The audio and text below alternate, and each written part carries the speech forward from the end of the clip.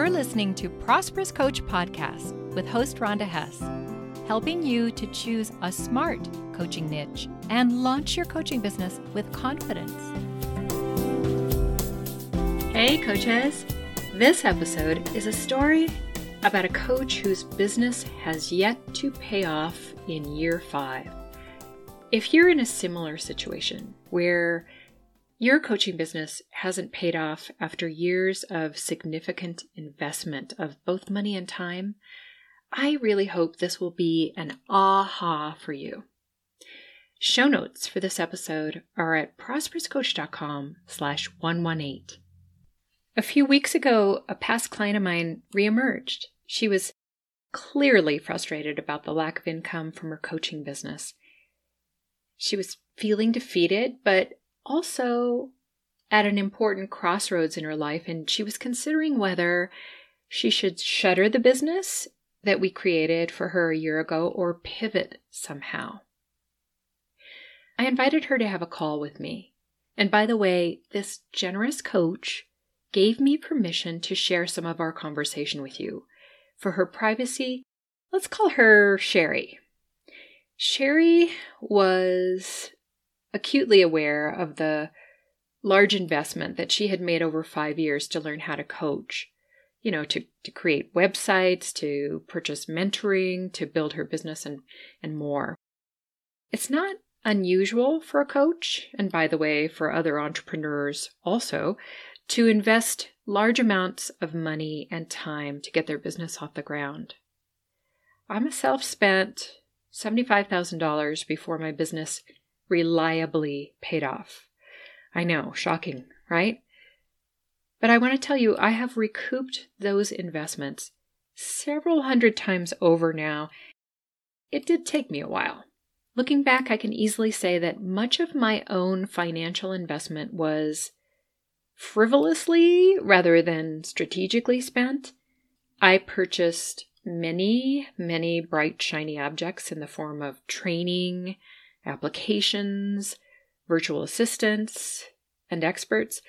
I was always thinking, well, maybe this will be the thing that makes me successful. However, what was really missing for me came down to mindset.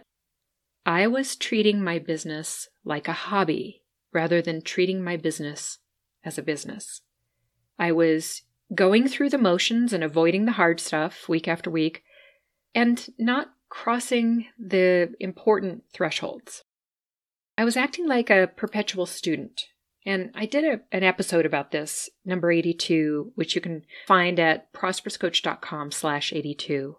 The truth is, if you want to earn as a coach, you have to take the risk to get serious about your business. So let's get back to Sherry. For our call, I instinctively knew that my role wouldn't be so much as a business mentor for Sherry, which is my usual role with my clients. I felt that pure coaching was called for. So I let go of all the stuff in my head, right? And really was 100% present with her and listening. While I always use coaching skills in the work I do with my clients, most of my sessions are more consultative. I'm guiding my clients to strategic choices and actions based on what I know about successful coaching niches and coaching businesses. A couple of months after Sherry launched her new business targeting a pretty unique and viable audience, I thought the pandemic hit. And many people in her target audience were caught in the front lines as essential workers. Being a person with a huge, caring heart, Sherry swung into action to help, offering her time for free. And she said that over the last year, she didn't really have any opportunities for enrollment, and she felt she couldn't charge for 2 reasons. One was that her audience, she felt, was beleaguered, that was Sherry's word, with the events of the pandemic. And 2, there were lots of free services for this audience being offered by nonprofits. As we coached, Sherry had an insight that I thought was brilliant. She realized, with sort of one of those aha moments, that, hey, doctors, nurses, therapists, They all offer services to beleaguered, quote unquote, individuals, and they are paid well for those services. I gently shared with Sherry that opportunities for enrollment are something that the entrepreneur creates themselves. So coaches, you've got to create that yourself. You can't wait around for something to happen for you. You have to engineer that. This is really important. If you're not creating opportunities for enrollment and then asking fees that pay you well, you've essentially shut the door on potential income for your coaching business. And when you step into the role of CEO for your business, you realize, well, that's up to you. And you step into your power. No one else can do this for you. Doesn't matter how great your strategies are, how great your target audience and niche are, how great your website looks, you have to create these opportunities and ask for the fees. I checked in with Sherry about income she'd made previously as a coach before she hired me. She described a $60 an hour fee for a few clients that she enrolled during her certification period.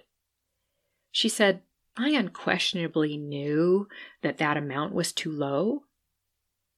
And that was the moment when she owned the fact that she had been habitually undervaluing herself. And that's the coaching gold that we had for our call right there. No one can assign you value. You assign value to yourself. So what about you?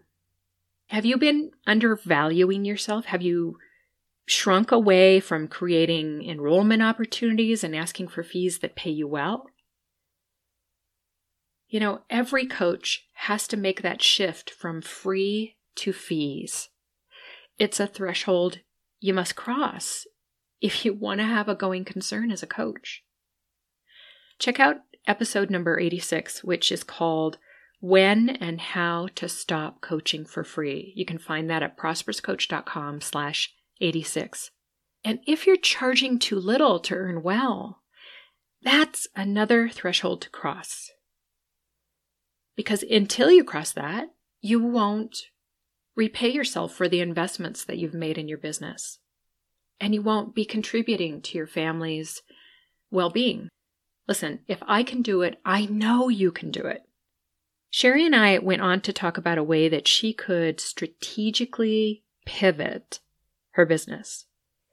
And Sherry wisely knows that the pivot itself won't be the thing that causes her to succeed financially. It will be when she consistently does 3 things, and they're all connected. Number 1, stand in her value. Number 2, with a business mindset. And number 3, create enrollment opportunities over and over again and ask for the fees that pay her well. Stay inspired and make things happen. I'm so glad you tuned in to Prosperous Coach Podcast. Please share this episode with other coaches. And if you're listening on the iTunes podcast app, review this show. Joel Bass did my theme music. Thanks, Joel.